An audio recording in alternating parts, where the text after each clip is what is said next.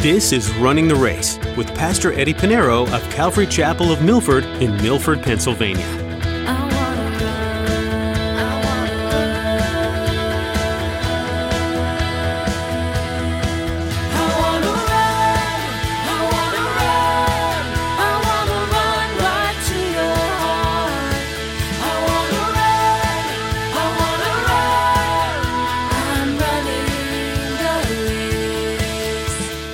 I am a bondservant of Jesus Christ. Whatever I do and how I live, it is for my Savior. I've been set free from the bondage of sin. I've been set free from the truth. Jesus said, I am the way, the truth, and the life. No one goes to the Father except through me. I've surrendered my life. And as a servant, he is at the will of his master. We're at the will of Christ. What does it mean to be bound to Christ?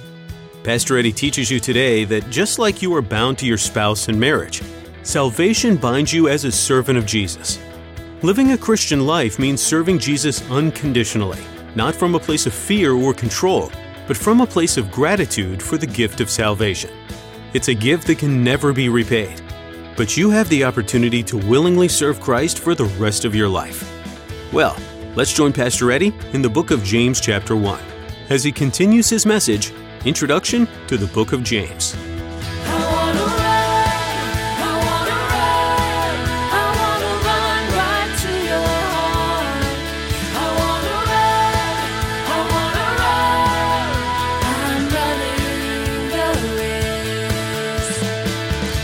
Two things are common in a believer in Jesus Christ. We will go through trials and tribulations, right? That's one thing. And we're going to be tested.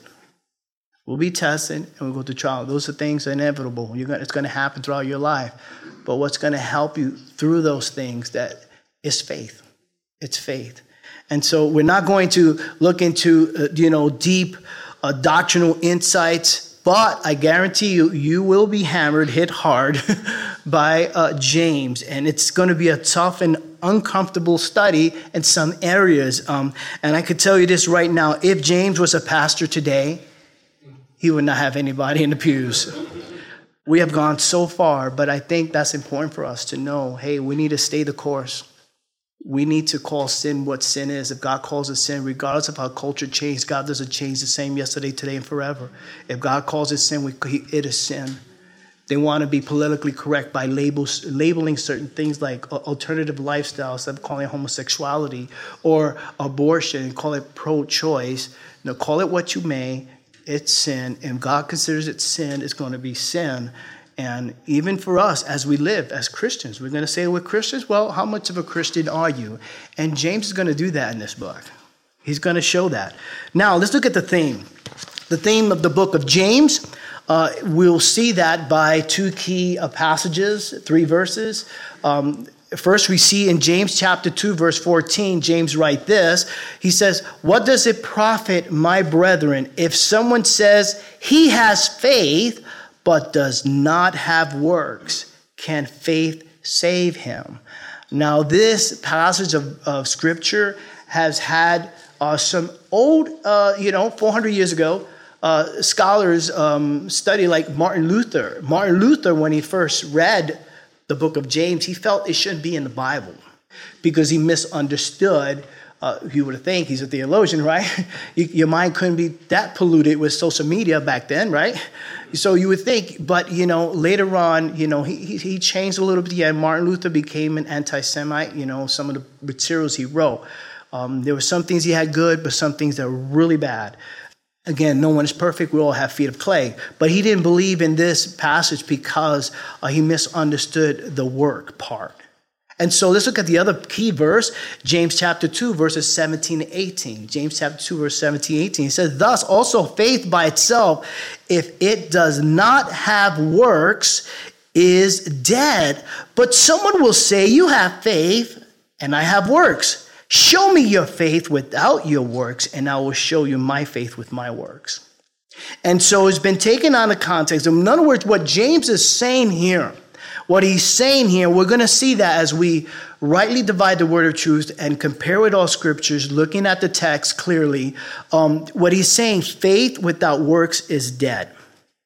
Without works is dead. So some people will look at that. Isn't that contradictory? Isn't it? It's contrary to what the Apostle Paul tells us, who was the champion of grace, right?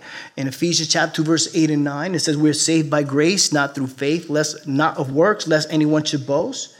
We're not talking about salvation. We're talking about after salvation, the evidence of your faith. And that is the key thing. We're going to be convicted here. Because it's going to really put you in a place where, hey, you know what?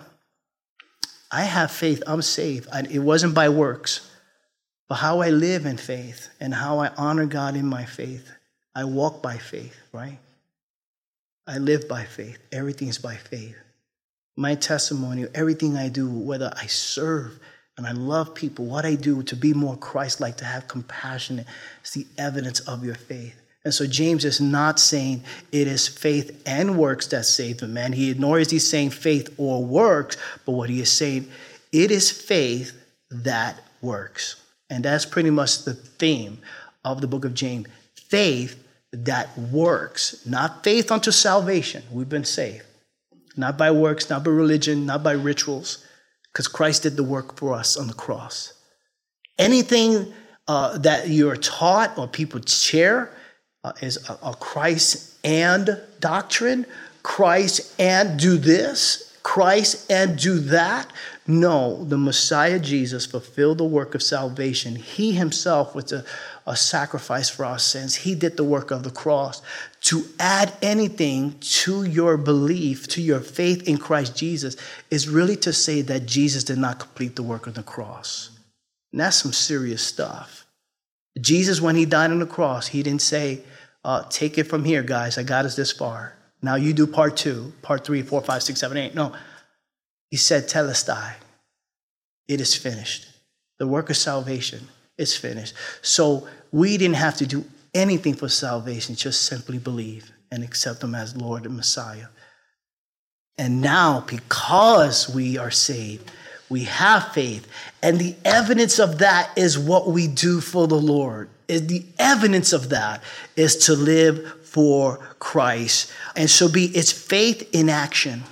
It's faith in action. James chapter 1, verses 22 to 24, he writes this, but be doers of the word and not hearers only. We're going to study this maybe 2 Sundays from now. We don't know. Deceiving yourself, for if anyone is a hearer of the word and is not a doer, he is like a man observing his natural face in the mirror, for he observed himself, goes away, and immediately forget what kind of man he is. So we hear the word. We study the word. The question is, are you living it? Are you doing it? That's where James is going to go. That's a lot. Let me tell you, bring your elbow pads. James is going to hit us hard, and hopefully it's good. You prune a tree, for it not to die and grow, right? You need it, And so that's what James is going to. So, before we begin out, we're going to start out verse by verse study. We read the text, right? We looked at the background of the book of James, right? We looked at the author. We know a little bit about which James it is and who James was. And we looked at the recipients. We looked at the date. We looked at the reason for the letter. We looked at the theme and a couple of key verses. Now let us begin our journey in studying the book of James verse by verse. So we're going to study chapter 1, verse 1. Okay? Chapter 1, verse 1. James writes this, James, a bondservant of God and of the Lord Jesus Christ. Now, after we study the life of James, now you know him, you get a sense, I know this James now. I know a little bit, I really know him now. He is the half-brother Jesus didn't believe, and that's why the background is so important. So now you know how his life, how he changed. Because when we read this, he opens his letter in a humble fashion. He humbled himself. It's very humble. This introductory, James, a bondservant of God and of the Lord Jesus Christ. He introduced himself. But notice he didn't introduce himself as the half-brother of Jesus. I mean, if it was me, I would have done that. I said, Eddie, a bond servant of God. I am the brother of Jesus, the half-brother. I can tell you a lot. I could write a little biography. You want to know about Jesus? I could really tell you about Jesus. But, he humbled himself. He didn't no relation to him. But he considered himself a bondservant. A bondservant. He humbled himself. He said, forget about this brother stuff. I am a bondservant of Jesus Christ and of God. And so the word bondservant here is the Greek word doulos. And it's a slave, is a bondman, devoted to another to the disregard of one's own interests. And what is a bondservant? It means a lot more back in those days of Jesus. We're not talking about a couple of years ago, we look at slavery, but this was a slave. In the Old Testament, the law was that you can have a slave for 6 years, but after 6 years, that slave is to be set free. That was the law in the Old Testament. They could have a slave. And there were many, many slaves, even during the time of Christ. As a matter of fact, doctors were considered slaves to their masters. Lawyers were considered slaves to their accountants. So it wasn't the way we use slave, but it was one that's willing to, that serves. But here is a bondservant. A bondservant is one who's bond to their master. It means it's a slave to be willingly at the will of the master, because after the 6 years are up, the slave may say, you know what? My years is up. I can go. I can walk out. I'm no longer a slave anymore. I can go ahead. I'm going to go to Hawaii. I'm done. I'm retired, But he probably would say, you know what? My master's been really good to me. He's been really good to me. And it's because of him, I have a wife and kids. I love the benefits, the 401k plan, I love it all. And I don't want to leave my master. I am free, but I choose now to be a bondservant to my master.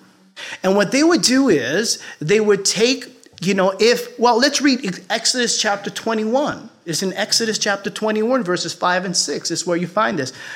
It says in Exodus chapter 20, verse 5, 6, but if the servant plainly says, I love my master, my wife, and my children, I will not go out free. Then his master shall bring him to the judges.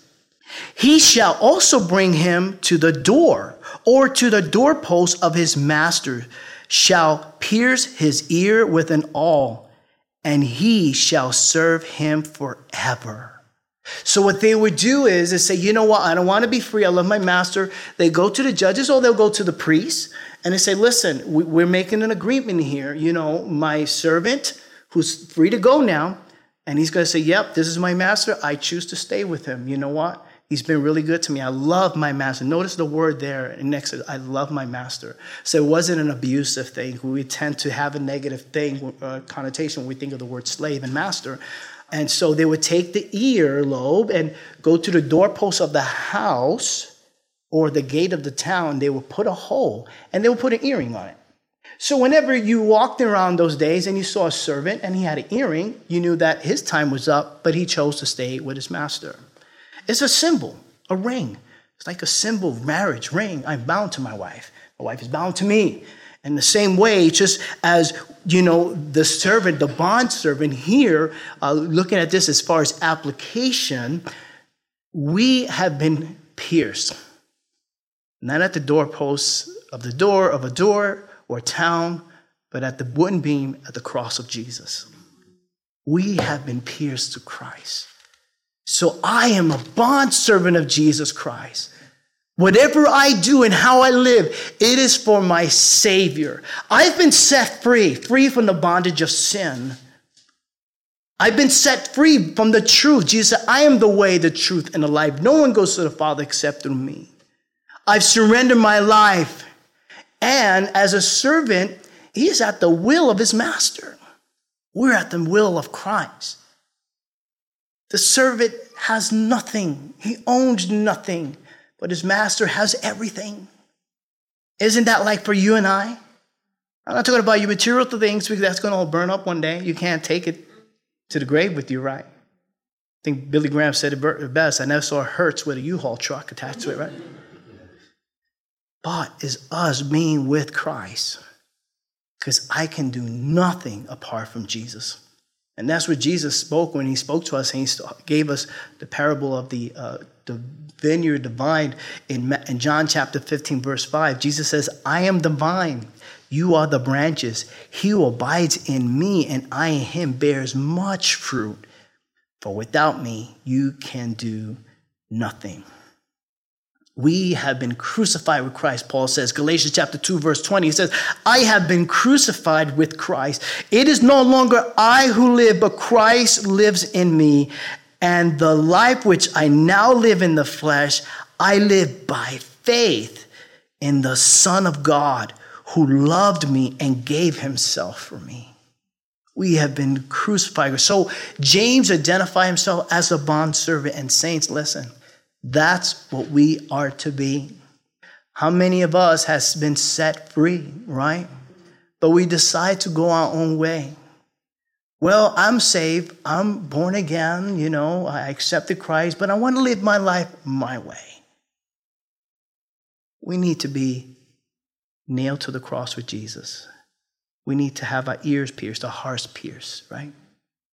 As Paul says, circumcision is not of the flesh, but of the heart.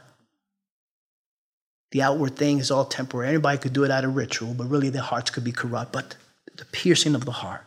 Here, James said, I am a bondservant. James, a bondservant of God, of the Lord Jesus Christ. He's not saying brother. He calls his half-brother, Jesus, Lord. And now he goes on to say, to the 12 tribes which are scattered abroad. Greetings. So James is referring to the Jewish believers. Again, who have been scattered throughout the world. And we know this. We know that they're Jewish, number one. And we know that they're believers, number two. Because number one, James says in James chapter 2, verse 21.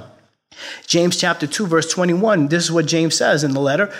Was not Abraham, our father, justified by works when he offered Isaac, his son, on the altar?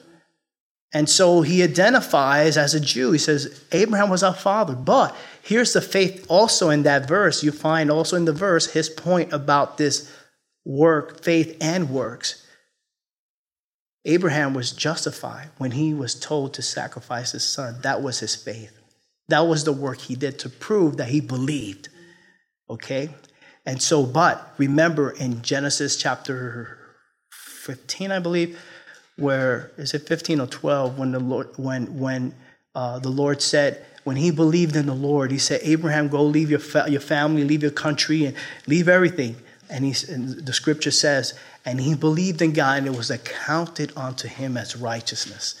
That's why not only he's called, the Lord said, I'm going to make you a father of many nations, plural. Not, I'm going to make you a father of a great nation or nation.